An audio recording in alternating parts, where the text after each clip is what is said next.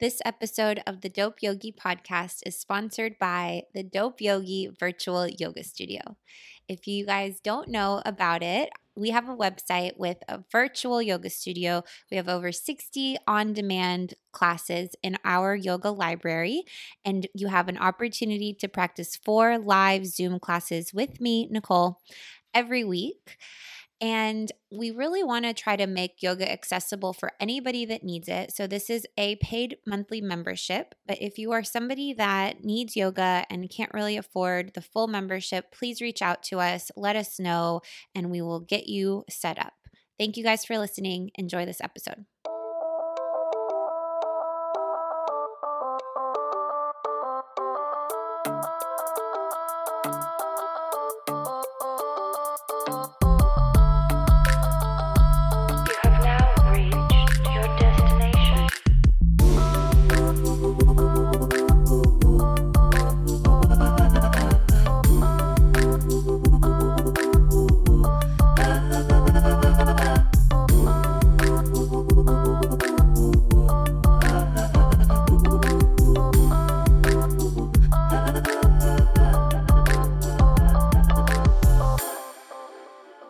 Are we on? Yeah, and then we'll just go from there. All right, we're on. This is always the most awkward part for me. I'm always like, hello?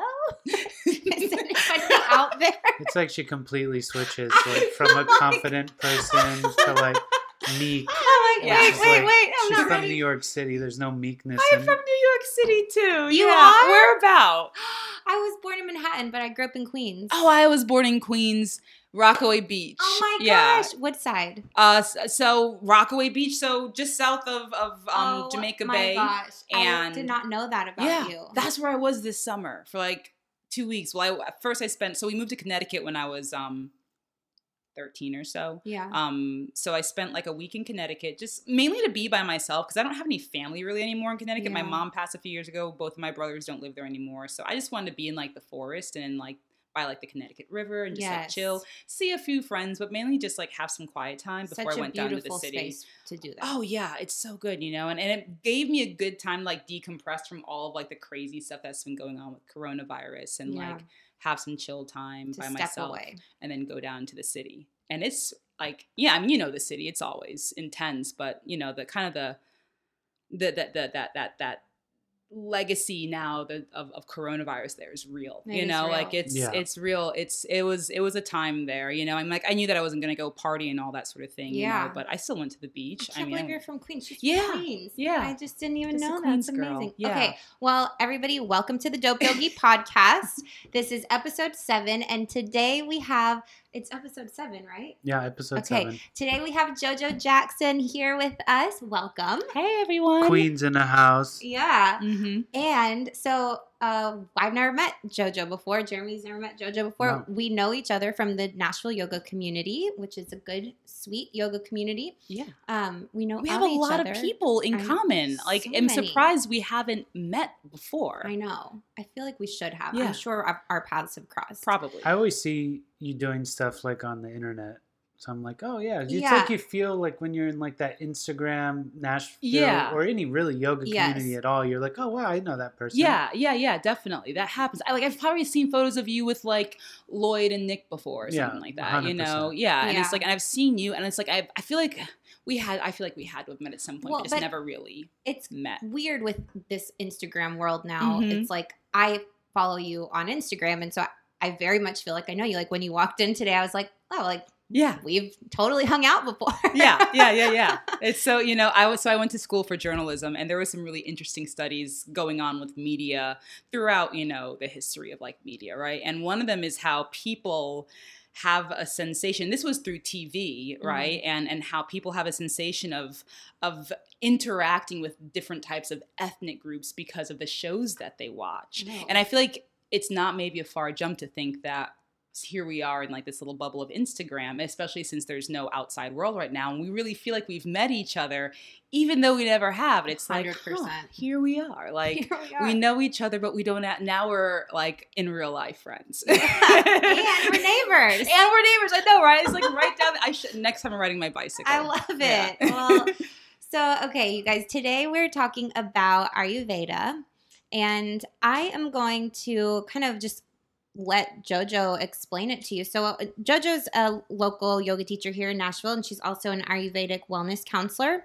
And for those of you that don't know what Ayurveda is, well, I'll just let you describe it. So, okay, let's just, from the jump. Yeah. We want to get into it?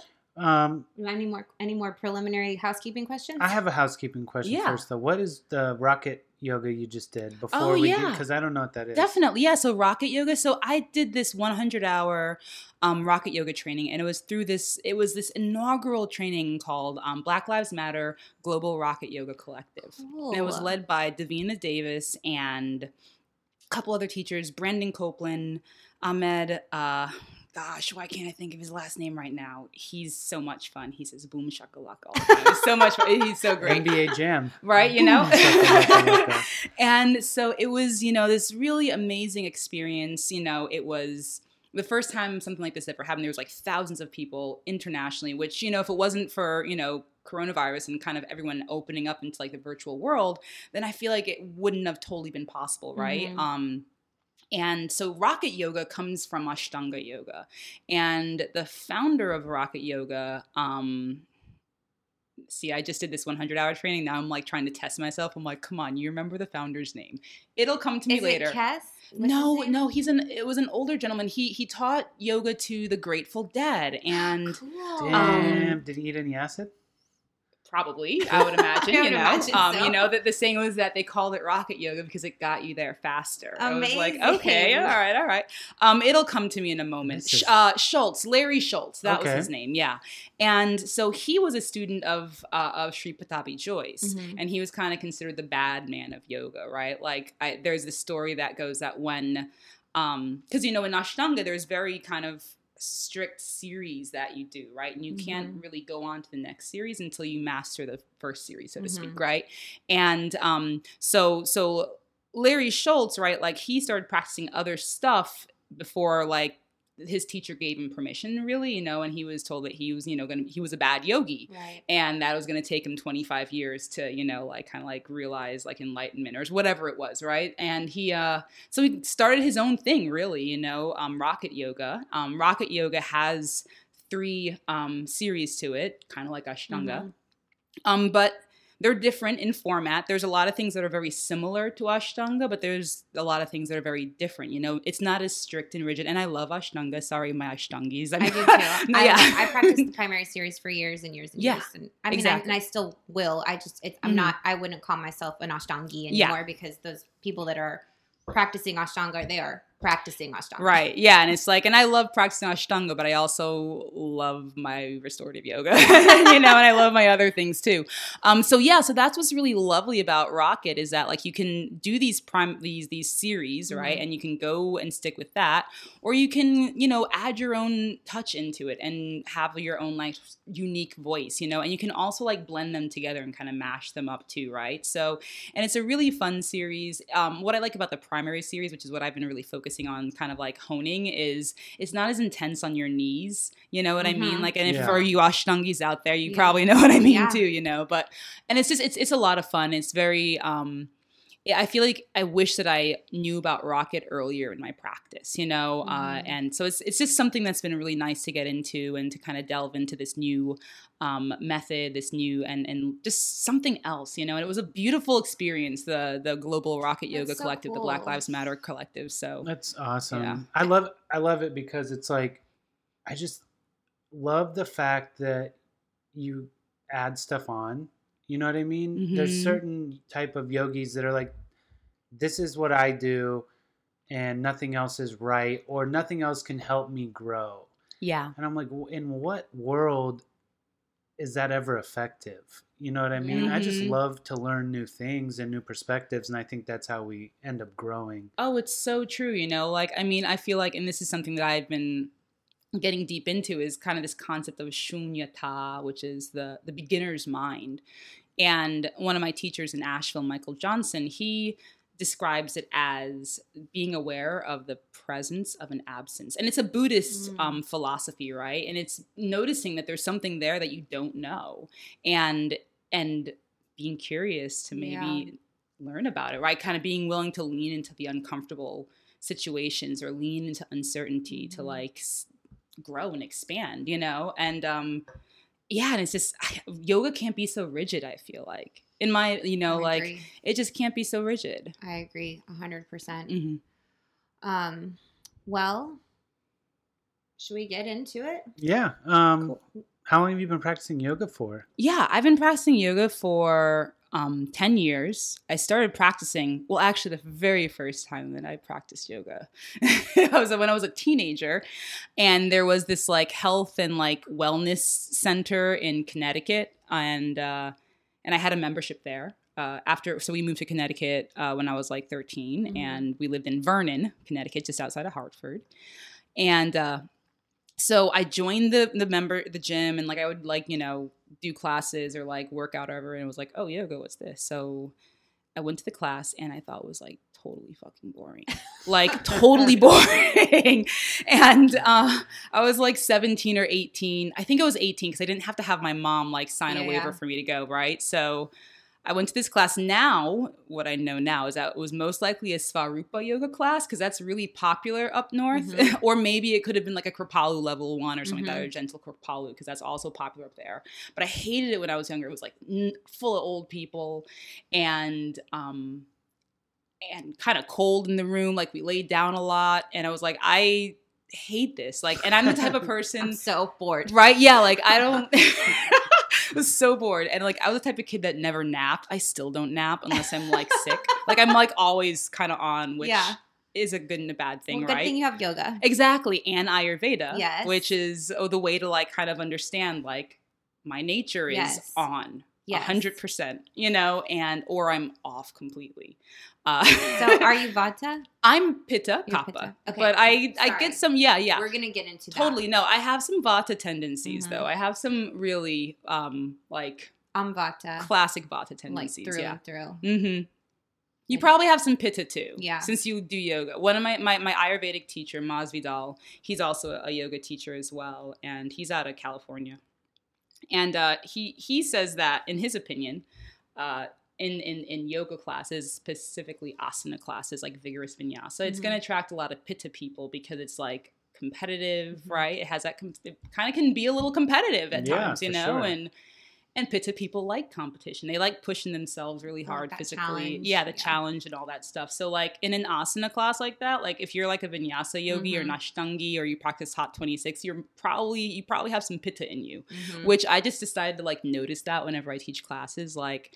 And it's pretty true, I think, like, especially in a vinyasa class or a hot class, like, it's going to be full of mainly pitta type people or people that have pitta in their constitution as well, you know, which is not necessarily the best thing. Like, yeah, well, isn't that what we, what you know, gets kind of throws us off balance is when we have too much of one dosha. Yeah, exactly. You know, in Ayurveda, it's opposites. Yeah, like attracts like is like is one of the overarching themes of Ayurveda as far as like what can cause imbalance. Which there's nothing wrong with like Vata attracting Vata, but when you're like just pure Vata and you're doing everything that's Vata aggravating, like that's just gonna throw off your balance. And then what is your natural constitution then becomes your imbalances as well, you know, and that's usually what happens. Like if you're like Vata naturally, you're going to get easily Vata aggravated. For sure. Although Vata gets aggravated easily anyways. So like for anyone, it can be the first one to get aggravated.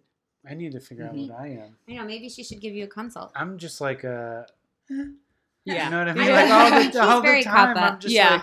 I could see you being Kapha as well, like Pitta Kapha type, you know, like you like to chill. Naturally. I like to chill. Loves to chill. Yeah. And like I'm also like. Do you love to nap? I do nap. I will. Yeah. If I'm tired, but like I'm not necessarily. He has no problem napping. Yeah, I can just fall right asleep. Honestly, it's like I'm like, bro, like I've done this before. Like I've done a reincarnation however many times. Like you guys have already forgot. I remember sometimes I'm like I'm not gonna really good memory. I'm not gonna lose my mind over like chasing this dream when it's like a trick, and like I'm already kind of happy, so I'm just chilling. Like, like we have. I feel like we have more than enough to like be grateful for, and like I'm excited to be out here doing shit, and like I like to do like psychedelics and like get into spaces where like I go back into other dimensions or forward, and I'm like, okay, cool, whatever. Like I'm not gonna like You know what I mean? I'm on Yeah. sometimes, but most of the time I'm like just even. Yeah. That sounds. I mean, that's not. Those are some Kappa qualities for sure. Just being chill, being even, having. It sounds like you're really patient.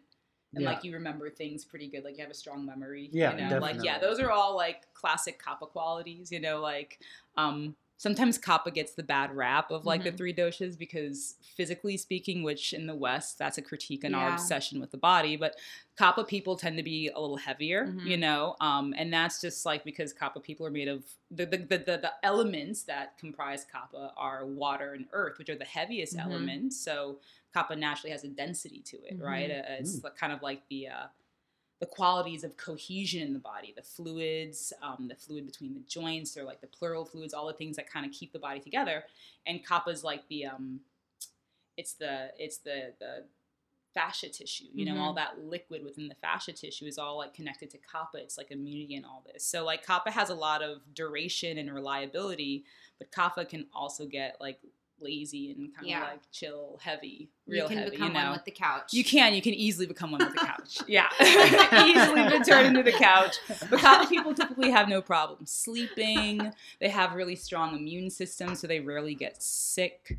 That sounds like me. Yeah. That's like, very Kappa. I don't know anybody who can fall asleep quicker than me. Yeah. It kind of irritates her because she'll be like wanting to have a conversation, and I'm like, are we going to sleep? Or are we? The second his head hits the pillow, because like I'll go to bed right now. Like if you guys were like take a nap and I wanted, like I could just put my head down and you guys could have a conversation, I'd be asleep within like 5 minutes. That's pretty cool. I don't know what it comes from, but it's like a gift, honestly. Yeah. When I was younger, the gift of sleep, that's definitely a Kappa thing. Like Kappa people can sleep super easily. Vata people have the hardest time sleeping, right? Because like elementally speaking, they're the major elements are ether and air, and there's like not a lot of substance to that, right? Like ether is the lightest element, besides prana, which kind of sometimes considered an element, sometimes not, you know. And then air is comprised of air. And ether, right? So there's nothing there, right? There's so nothing Kappa to people, ground you and keep you down. Yeah, exactly. You know, you're like a wealth of knowledge. Oh, so how far into your yoga career before you got into Ayurveda? Yeah. So I would say I started studying Ayurveda in 2017 when my mom passed is when I decided there was just so much going on for me and I really needed to learn to heal myself. You know, like when mom died, you know, I was there to help her pass. She was supposed to move in with me. She died of stage 4 colon cancer. And, but she didn't make it. She didn't hang on for super long, right? Which I'm actually really grateful for that she passed quickly and I was there to just like hold space for her. And, but man, like after mom died, I gained a bunch of weight. My hips like closed up, you know, and by a bunch of weight, like I gained like 20 pounds, you know. I also have Kappa in my constitution and like, you know, that's just a part of being Kappa. I also sleep really good, although sometimes I sleep awful. It just really depends. I get kind of crazy dreams. So that kind of spurred me into like the space of, that's also when I started teaching yoga full time, was 3 years ago, and decided that I was going to just like dedicate myself to like teaching and learning and practicing yoga, which has been really great. You know, I've been teaching for 6 years. 6 years. And I started practicing Ayurveda 3 years ago. And I got into meditation about, 4 years ago, a little bit before Ayurveda. And just like really just kind of have just been studying and practicing and learning. And one of the things that I love is I love to read and I love to research. It's kind of that's a Pitta quality, wanting to like research and know everything. That's him too. Yeah. Pitta people have a really strong sense of intelligence. They usually grasp ideas really quickly. And that's one of the qualities of fire as an element. So Pitta people are naturally fire and water, right? And that fire is really present in the mind and in like eyesight and such. So Pitta people can have really strong eyesight too, right? Or kind of really eye sensitive or light sensitive. But I just like learning more about it has really helped me over the years just better understand myself. And it combines, yoga and Ayurveda are like hand in glove. They're like sister cousins. Yeah, they are. They totally are. They come out of the same body of knowledge, along with some other schools of Vedic thought, like Vastu, which is sort of like architecture, and Jyotish, which is the Vedic astrology, and various forms of dance too, like Bharatanatyam, and then there's martial arts, that also come out of all these systems too. So it's just like kind of diving into like the yoga of knowledge, like really like resonates with me. Like, and isn't Ayurveda,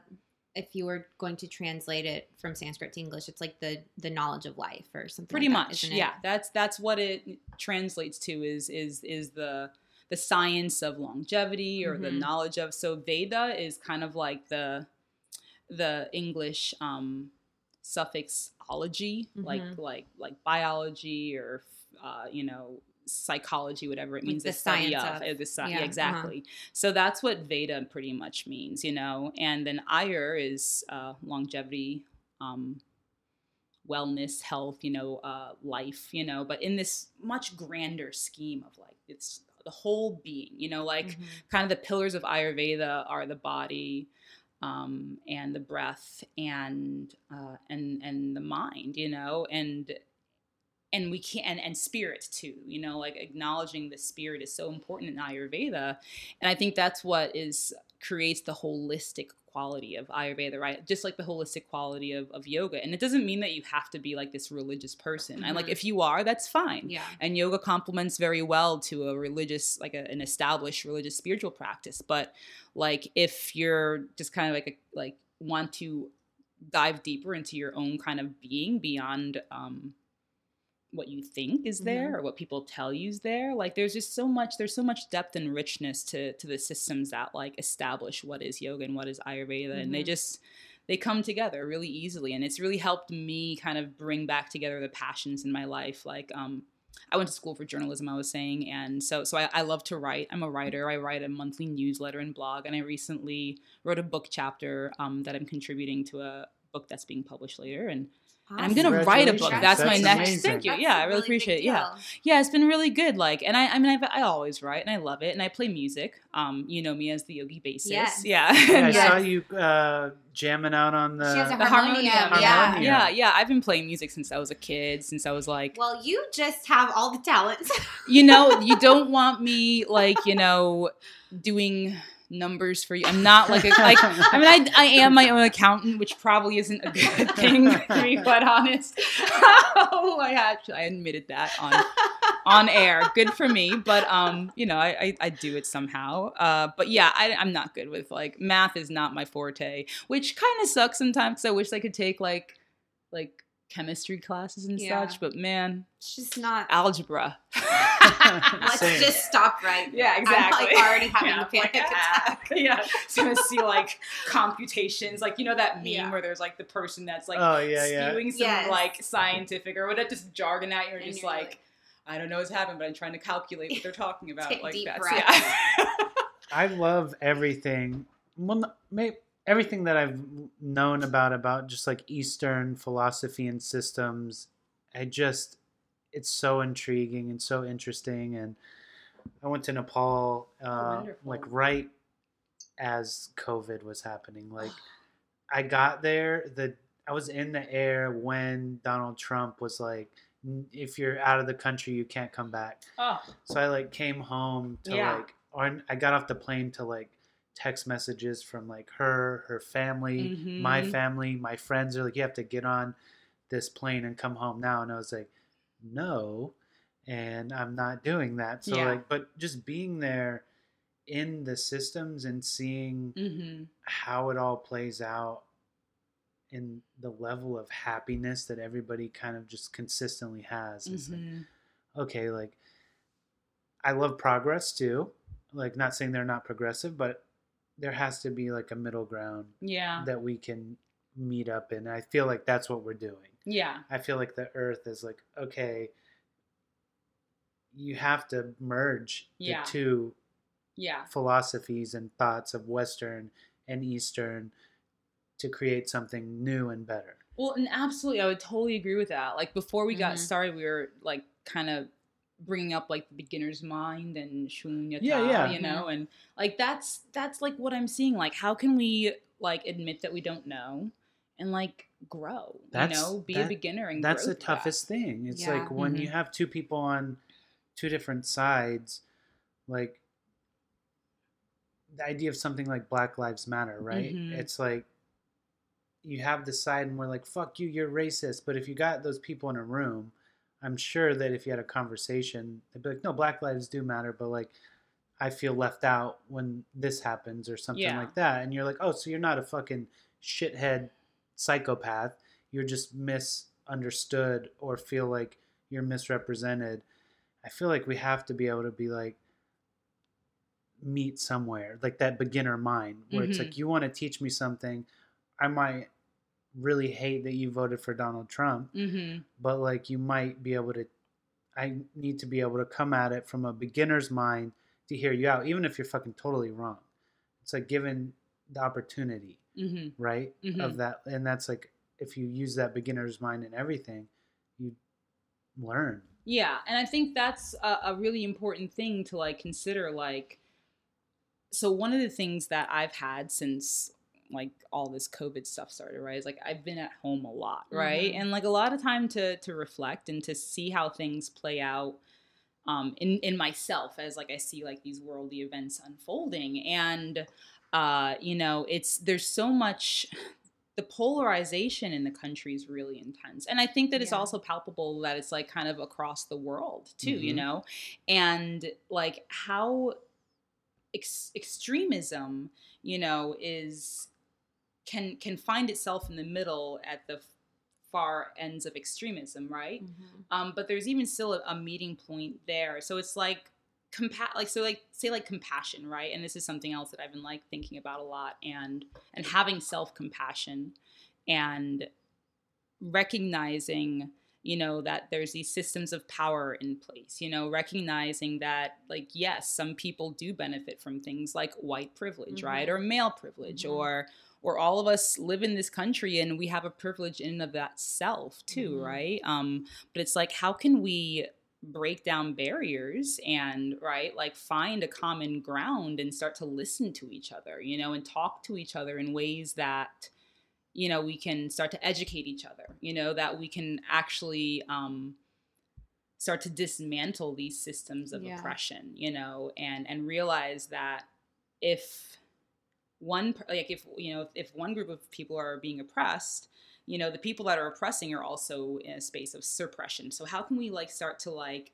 release all these preconceived ideas of what we should be doing and kind of recognize in the Hatha Yoga Pradipika, particularly the commentary from Swami Mukti, and I can't think of it right now, but it's the really, really big book. You'd know it. I know. Is it orange? Yeah, it's like red. It has like the three-dimensional man, Mukti Bodhananda, I believe it is. But she's from Australia, actually. She's a woman that wrote this really amazing commentary, and in one of the slokas, it's talking about the things that destroys yoga, and it's in the first book. I can't remember which one it is. It might be 1.6. I've read it a whole lot this year. That's what I've been doing. And in her commentary, though, it says that one of the things that breaks down yoga as a barrier to yoga is following the rules. And it's like, that is radical as fuck. I think I did you make radical as fuck. I remember reading something that you wrote on Instagram about that. That was just like, yes. Yeah. So, and she says in her commentary how like following, not that we need to live in a space of anarchy, right? Like I'm not necessarily promoting that, guys, but but following the rules like can keep you so close-minded, right? And totally. They can be rules that we don't even know that we're following, that we've just inherited them, stuff that our parents told us, that society told us, that their parents told us. So we're just replaying and reliving these generational traumas that we've inflicted on each other over hundreds of years. It's not like it just happened overnight. So of course it's going to take time to break down and repair the bonds that have been like broken, and I think that we can see this on this macro level of like, say, like Black Lives Matter or like Donald Trump and like the alt-right and all this stuff, or we can see it in our very own relationships with like our partners, our, siblings, our parents, whatever, and we can see it in ourselves as well, our own like ways that plays out in our body, you know, and I guess bringing this full circle back to like Ayurveda, like that and yoga is like, that's like the practice of that can really help for like some deep healing, you know, when we can have a little more like the spiritual, the esoteric knowledge, right? That like there's ways that we may or may not totally understand are happening, but there's different ways to like find like this beautiful blending of the Eastern philosophies and this blending of like the Western philosophy, which I think there's been attempts over the years to do that, you know, and there's even been, you know, like, I mean, in my opinion, I think that Jesus was most likely, you know, someone that went and studied in the East, you know, and a lot of people went and studied in the East in the ancient worlds, you know, and he probably came back with some really new stuff, and well, people weren't down for that. People were like, I don't think so. Well, it sounds like people were down, but like the hierarchy wasn't down. Yeah. It's funny that you mentioned that, because that just spurred something in my mind about like the macro.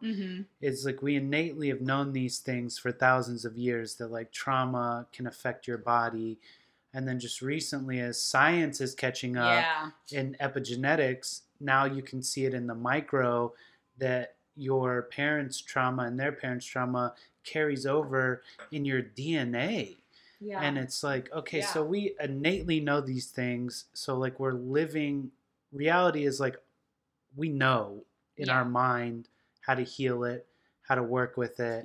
And it's just like, it's almost like, it seems like almost a game to me of like keeping it apart for as long as possible. So like when, like, the magnets will come together at some point. I mean, they have to, or I think we'll destroy ourselves. And, you know, I think we're getting closer. I mean, it feels like we're getting farther, but I think in some way it's bringing us closer together. You know, I agree. It feels farther because of, you're a journalist, it's media. Everything is right in front of your hand, but like there's an intensity to the 24-hour news cycle that I feel like we've never experienced, and that's totally true. Like the 24-hour news cycle is, especially when it comes to like aggravating Vata, and considering we're going into autumn, Vata is a big thing for autumn too. It dominates it, you know, but like the 24-hour news cycle is so Vata aggravating. It's like Vata deranging, you know, we're and it's Pitta constantly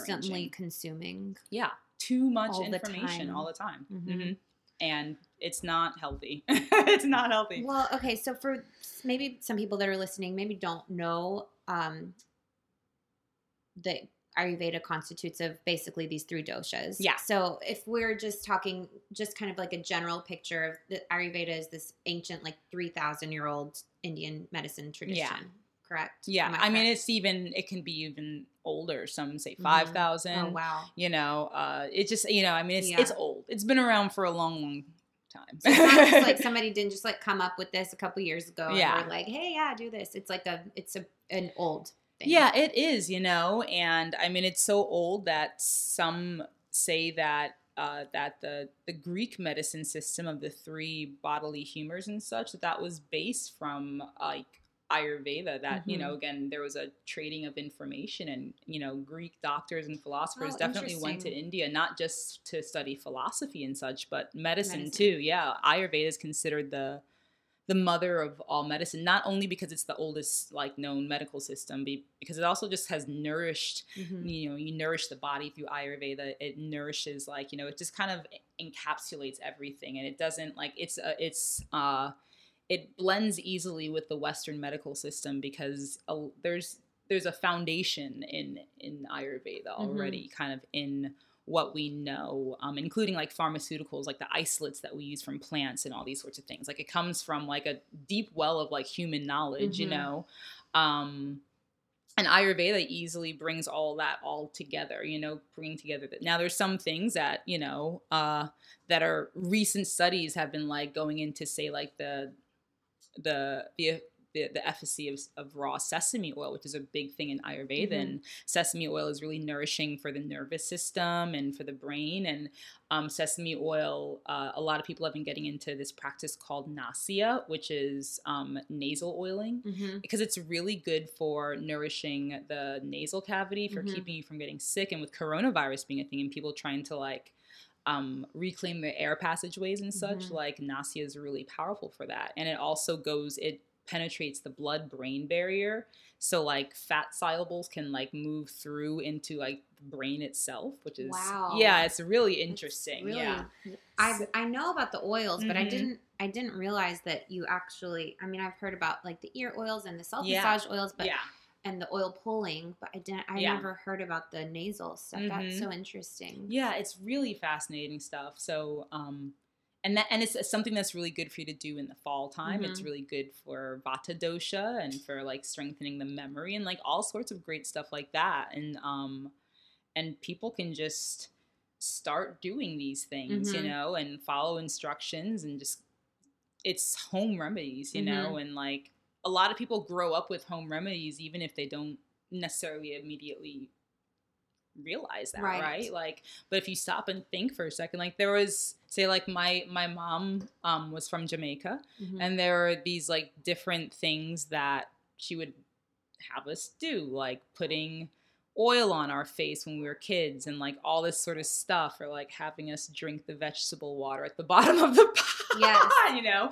which is like all like traditional types of medicine, you know. And so just like considering those sorts of things, you know, like we all grew up with it. My family's Romanian. Both of my parents are from Romania. Oh, cool. Yeah. My great-grandmother was like the medicine healer of the village that they lived in. And so my mom has just always, throughout my entire life, has taught me. And I mean, I never thought anything about it. I just thought that this is what we do when we get sick. There's these protocols that she has. And stuff that you're like, supposed to drink. Weird things. And not until I became like a young adult that I realized like, oh, everybody doesn't do these things. Those rituals and those traditions. So in terms of Ayurveda, so we have the 3 doshas, and maybe we don't need to go into too much detail about all of them, but like they're basically, I think essentially it's we're trying to bring everything into balance. Correct? Yeah, definitely. Yeah. Vata is the master dosha, and Vata moves everything just like it kind of moves the seasons. We're moving into Vata season, you know. Pitta rules digestion, and Kapha is cohesion of the body, right? And it's like all these things can go in and out of balance. Vata is the nervous system, and you know, Pitta is like the and so just like knowing these things and like understanding how they like interact with the world. Like say we're going into Vata season right now with autumn time, so like there's a lot of movement into fall and things are dying, you know, which is a part of Vata. Vata kind of like dries things up and makes things brittle and old, right? Not that like being old is a bad thing. It's like a beautiful aspect of like, you know, the movement of life, you know, but those are just some qualities of getting old, right? You know, you can get like brittle and your skin can dry and, you know, all these sorts of things like that. So, so as we move into Vata season, and like, especially if you're a Vata, if you have a lot of Vata in your constitution, then just being mindful of like keeping yourself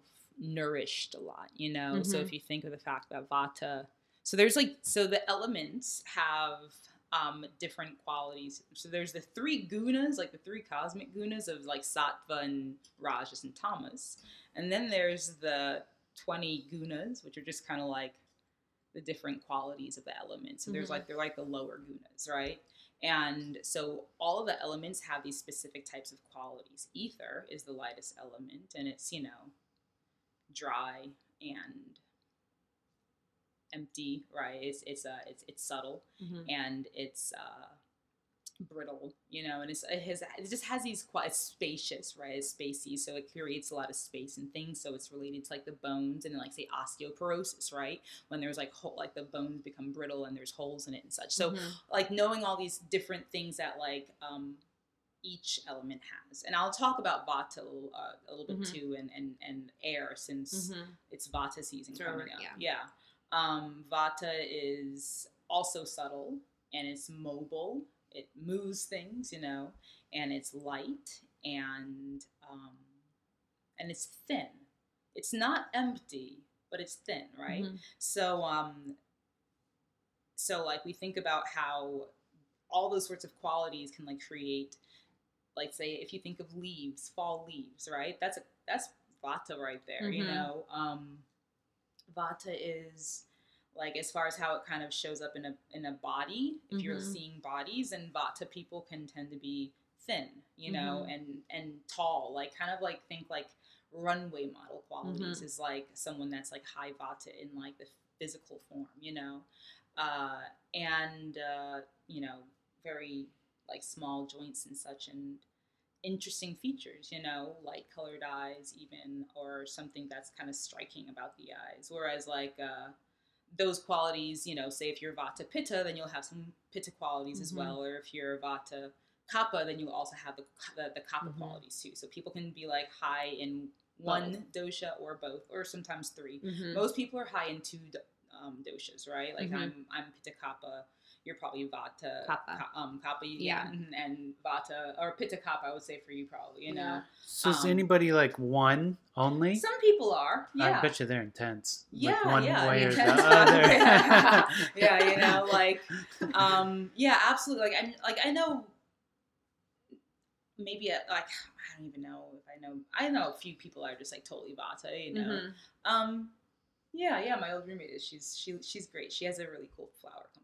She's really creative, which Vata people tend to be like really creative, you know, and just have like a lot of curiosity, you know, and they move quickly, right? So if we think of how like fall, like everything's, the wind is blowing strong and it can dry out the skin, it can leave you feeling cold. Vata people tend to be cold, so if you Kapha people also tend to be cold too. Pitta people are always hot. They're like the person that's like having their windows open in wintertime. Yeah. We all know those. Yeah. I'm like, put layers on me, turn up the heat, and he's like, I am dying. Yeah. But yeah, so ways to like say during the winter time, like Vata likes to be nourished too, you know, and so warm foods are really good for Vata. Warm, nourishing, heavy foods, you know, so like staying away from raw salads and juices, raw veggies, juices, smoothies, cold so stuff. think like soups and stews and cooked foods, and lentils definitely. And like all that kind of stuff. Yeah, you know, like tofu's really great. Vata also does good to have sweet things, you know, sweet foods in the diet, you know, and of course being mindful for if you're a dual dosha person, you don't want to just like eat straight like mangoes all the time or something like that, you know, like which mangoes are great, you know, but mangoes are really Kapha aggravating. So like say you said I'm possibly a what?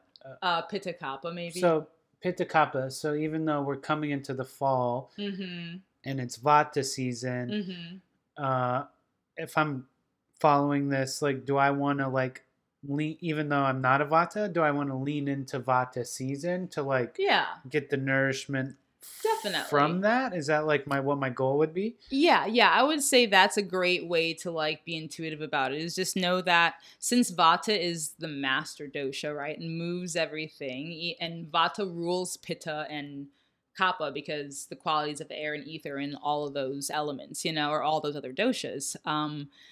So we all can get Vata affected, especially when we're in a really Vata, like depleting, like aggravating, like a very Vata space, like we are kind of for the moment living in, you know, just taking care of yourself a little extra, being a little more loving and pampering and a little more nourishing to yourself, you know, avoiding eating too many things that are like really crunchy.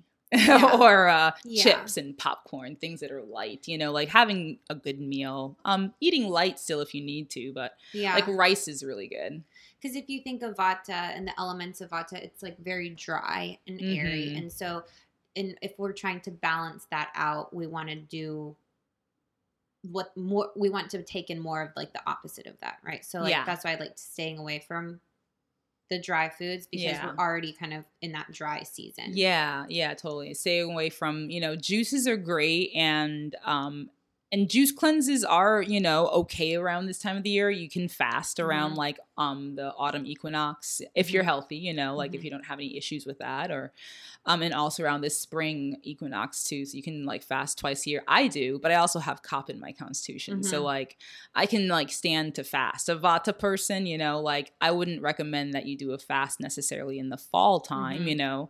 During spring equinox, it could be okay, you know, because everyone can probably lighten up a little bit with the season. But like during Vata season, like Vata folks just keep staying nourished. Keep staying nourished. For sure. So, okay, there's a lot of stuff about diet that goes into Ayurveda. Yeah. And then there's like kind of just like life wellness practices too. So if somebody's feeling, okay, maybe we want to say, how would you be able to identify that you might be a little bit out of balance, and how can you, what are things that we can do in the fall to just kind of stay more in balance? Yeah, that's a good question. Like, so as far as just like the lifestyle, I would say, you know, Nasya is really good this time of the year for the nasal oiling. And Abhyanga in general is really great, nourishing for the skin. It's and very that would Vata. for all doshas? Yeah, I could do that during this time of the year, and when it moves into to autumn and like early winter too is also still Vata dominant. Then yeah, like Abhyanga is really great, getting an Abhyanga massage, you know, drinking warm beverages, teas, you know, and you can easily make herbs that are good for your constitution as well, you know. So herbal teas, you know, making sure that if you do drink, so say coffee is really Vata aggravating. But if you drink coffee, which is fine, like coffee is a blessed drink. Praise be. But you know, just drink it with breakfast, with a meal. And you can like say cardamom is really good for decoding coffee a little bit, so it's not so like acidic on the stomach, you know. So that's a good way to drink it, or drink it with milk a little bit if you want to, some honey. I'm pretty much saying make yourself a latte. Make a latte. Draw some art in it. Express yourself. Yeah. Get creative. But yeah, you know, and Vata though is creative, so getting into some sort of creative habit right now or creative hobby will also be really good for like Vata, like soul nourishing, you know, especially if you are a Vata person, like just, you know, start playing music, get into synths, modular synths, why not, you know? I like modular synths. Yeah, you know. I watch people on YouTube mess with them sometime, and I'm like, whoa, that looks cool. Yeah, it's fun. I have a synth rig at home. It's a good time. That's amazing. I play harmonium and stuff, and like I do like sound baths, which are a lot of fun. But I love playing synths, man. I love some techno. It's a lot of fun. So if I want to like, where would I? Because I've done a little bit of, I've gone to some things like I've done stuff with Jenna before, and we did like the Lotus Room. We did a spring cleanse. Yeah, we did a spring cleanse. But like, if I'm just like a casually I do yoga sometimes, but like this sounds good to me. How do I start to learn about it? What's a good way to go to get into it? Yeah. So like, there's great books out there and workshops that come around. Say earlier in this year, I did a really cool thing. I hosted this 6-week. It was a 12-hour Ayurvedic wellness like introductory course. It was called Ayurveda and You. You know, I did over at Kali Yoga. It was a lot of fun. Awesome. Yeah, that's an awesome name. Yeah, it was really great. That. Yeah, and so I want to do another workshop. I'll probably host it next year and just do it virtually, maybe, you know, which will be cool. You know, I would like to do it in person if possible, but we'll see. Yeah. But some really great books are, there's the book that I actually recommended in my course. It's called Nature's Medicine, Ayurveda, Nature's Medicine, and it's from David Frowley and is it Subshar Rade, and it's a great like intro to Ayurveda, and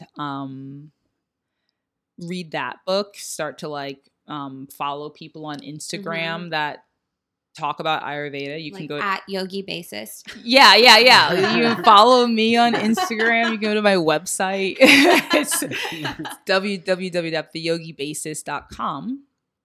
But yeah, and just start to, learn about it. I am going to be doing a special autumn series for it's called Self-Care Sisterhood. Actually, I'm doing it with the yoga or the Lotus Room. Oh, cool. Yeah. So the Lotus Room, the acupuncture place.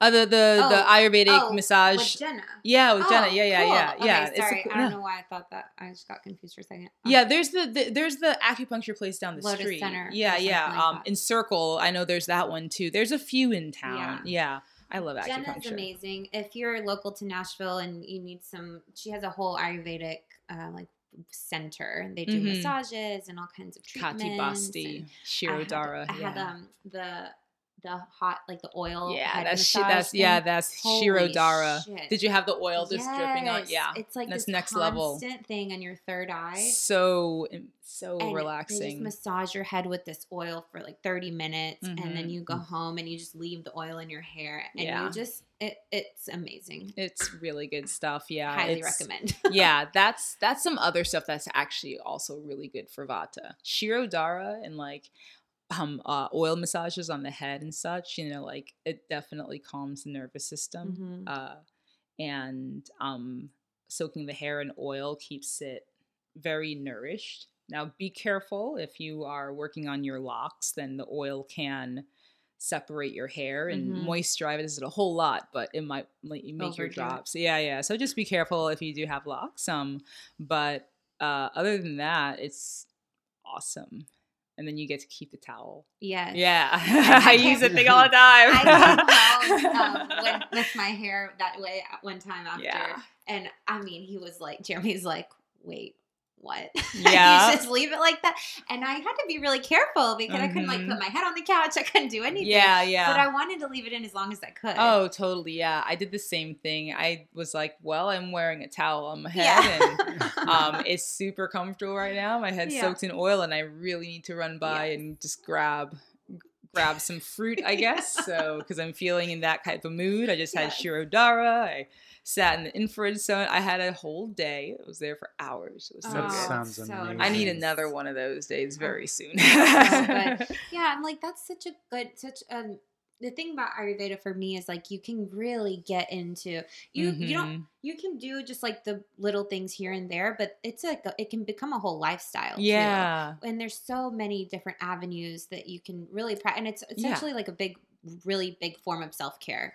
All of these different self-care practices that you literally can just do at home. It's so cool. That is the best part about it. Like, I mean, these are all home practices, they're home remedies, and they're super accessible, not too expensive to like do this stuff. I mean, like, of course you want to be mindful of like, if there's any sort of contraindications, again, like if you have any sort of complications, talk to your doctor. If you have a medical condition that you know of, like, don't just start taking herbs wantonly, like find out what they can do, especially if you're like pregnant or something like that, if you have like, high blood pressure, all these sorts of stuff that can like contraindicate certain types of herbs. But a really easy thing that you can also do to bring some Ayurveda into the home is aromatherapy, which is pretty safe for pretty much everyone, right? And you can even use it for self-massage. There's some really great marma points, which are like kind of like acupressure points that all are on the face, the arms, the hands, and you can use a little bit of like essential oil. Be mindful that you might need to like blend it in a carrier oil, especially things like tea tree or eucalyptus, cinnamon, really hot ones. But you can do an oil diffuser, which is awesome, and just blend up some oils in that in the water.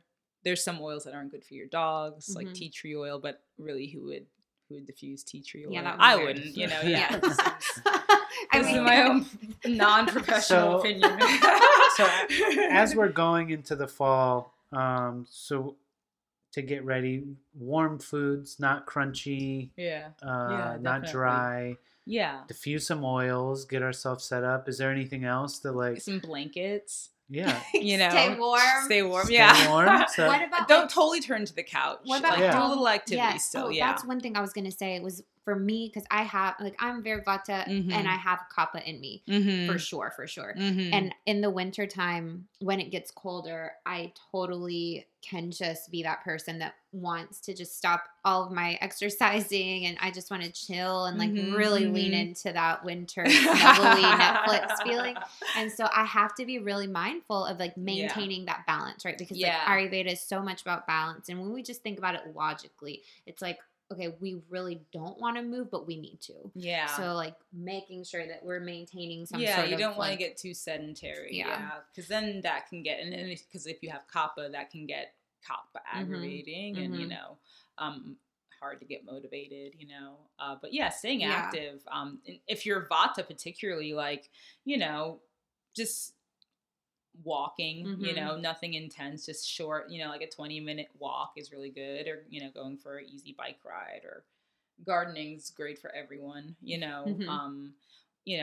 some gentle yoga, things that aren't too demanding. You don't have to you don't have to start going to a hot class per se. Now that's not to say that you can't totally go to hot classes ever, but maybe starting to slow down your hot practice a little more even, or some people have seen it not. Well, I guess not a lot of people are able to practice hot yoga right now too much. So and just embracing the cooler weather a little bit, staying a little active, but not getting crazy. So we're eating warm foods. Yeah. We're staying away from smoothies and juices. We are putting oil on our bodies or massaging, self-massaging, or doing the nasal oiling. With the body oiling, with the Abhyanga, if you have Vata, do it whenever you want to. Be generous with the oil. If you're Pitta, maybe just a couple times a week. And if you're Kapha, maybe once a week. Because Kapha people are naturally oily and don't need as much nourishment as say the Vata person, so those sorts of things, are really good. Yeah.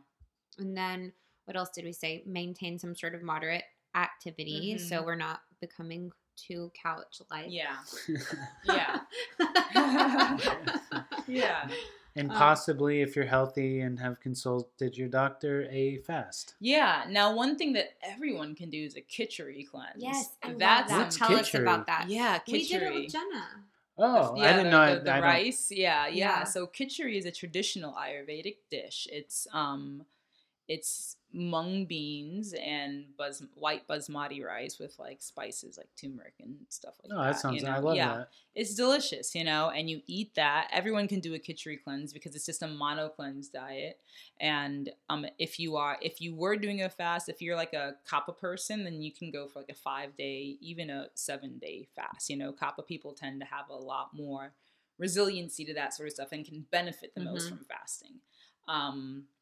Pitta people maybe 3 to 5 days. Pitta people get really hungry. Pitta people tend to hanger, so 3 to 5 days for a Pitta person, and for a Vata person, 1 day max, I would say.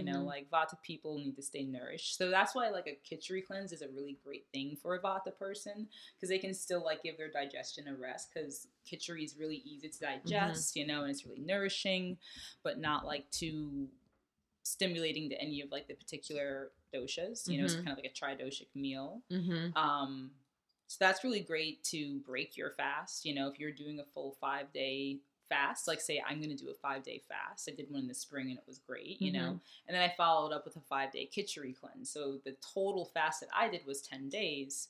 But half of it I was definitely eating food.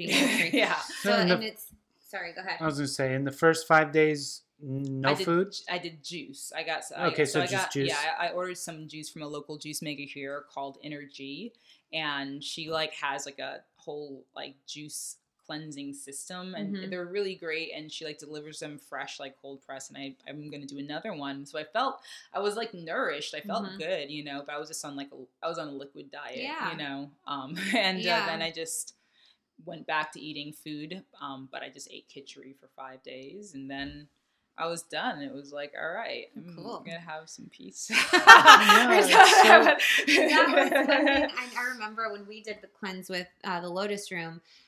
it was a 7-day cleanse, and it wasn't like a fast, but it was very much focused on what we're eating, and because that's what a cleanse is. Yeah. But I was having a lot of digestion issues prior to that, and oh my God, by like day 3 or 4, I was like pooping like, oh, it was like the best thing that has ever happened to me. Yeah.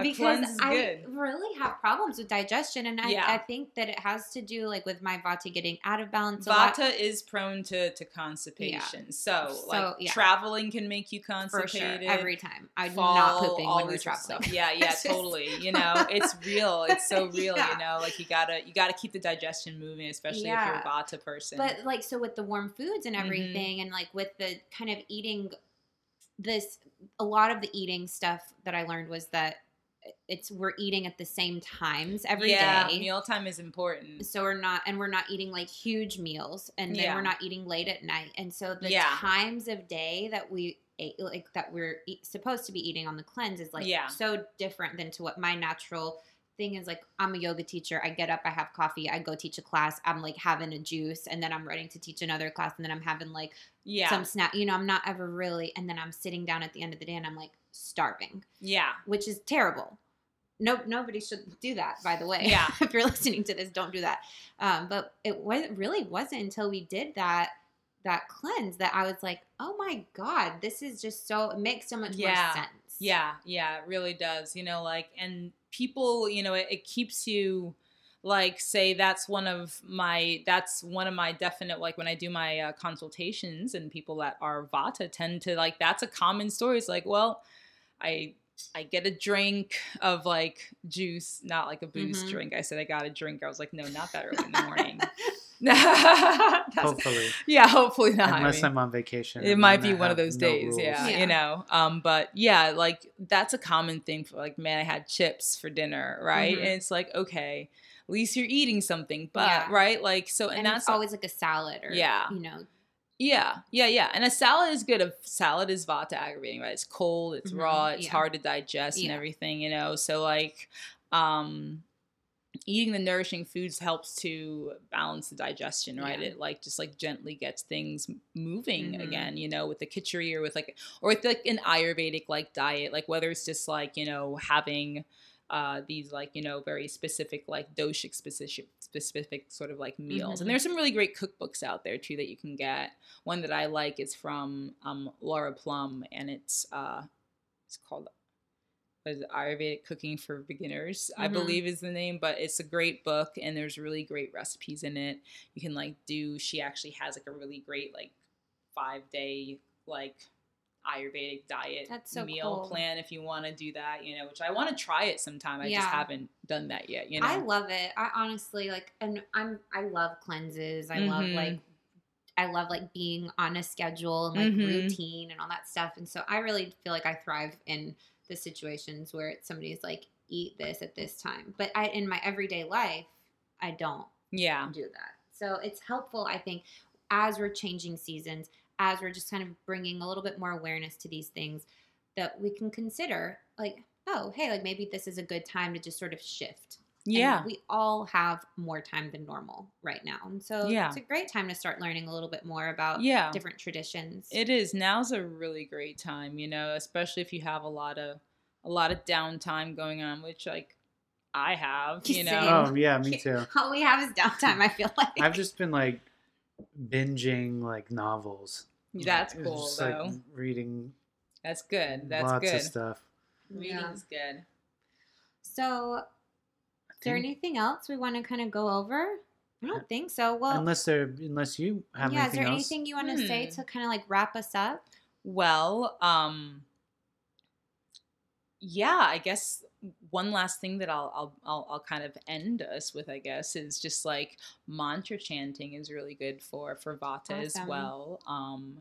And it's really relaxing. So it's good it's pretty much good for all the doshas, you know, and a really good mantra to chant during this time of the year, especially like as like things shift and change, or if you're just feeling like kind of like right, election season's coming up. It's a little stressful, you know, like there's not a lot of, it's not exactly a positive scene out there right now. Sorry to be a Debbie Downer. There's a fuck Trump sticker directly behind you. I saw that when I was coming in. I was like, super lighthearted. Yeah, I saw it. Like, yep, that's There's definitely also it.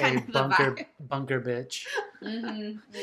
Yeah, so we are not hiding our feelings on that. No, definitely not. Yeah, you know, like it's a really crazy time right now. So staying, you know, just chanting for yourself is really good.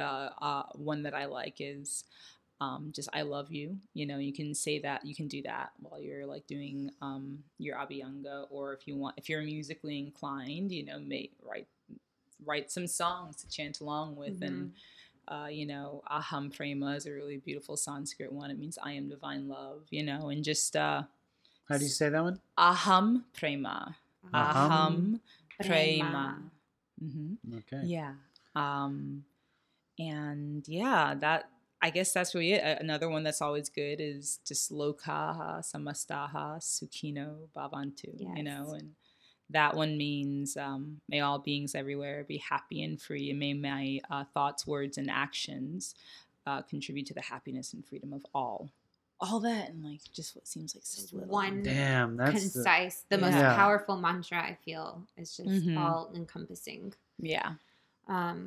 Well, I just have to say, you're so lovely in person. Oh, thank you. A wealth of knowledge. Yeah, I mean, I literally feel like this conversation can go on for hours. Yeah. And you have so much knowledge about yoga philosophy, and maybe we should just have like a follow-up here. Yeah. Number 2, where we talk more about mantra and philosophy and how we might be able to incorporate some of these definitely. yogi traditions into our lives. I do workshops on these, you know. I think.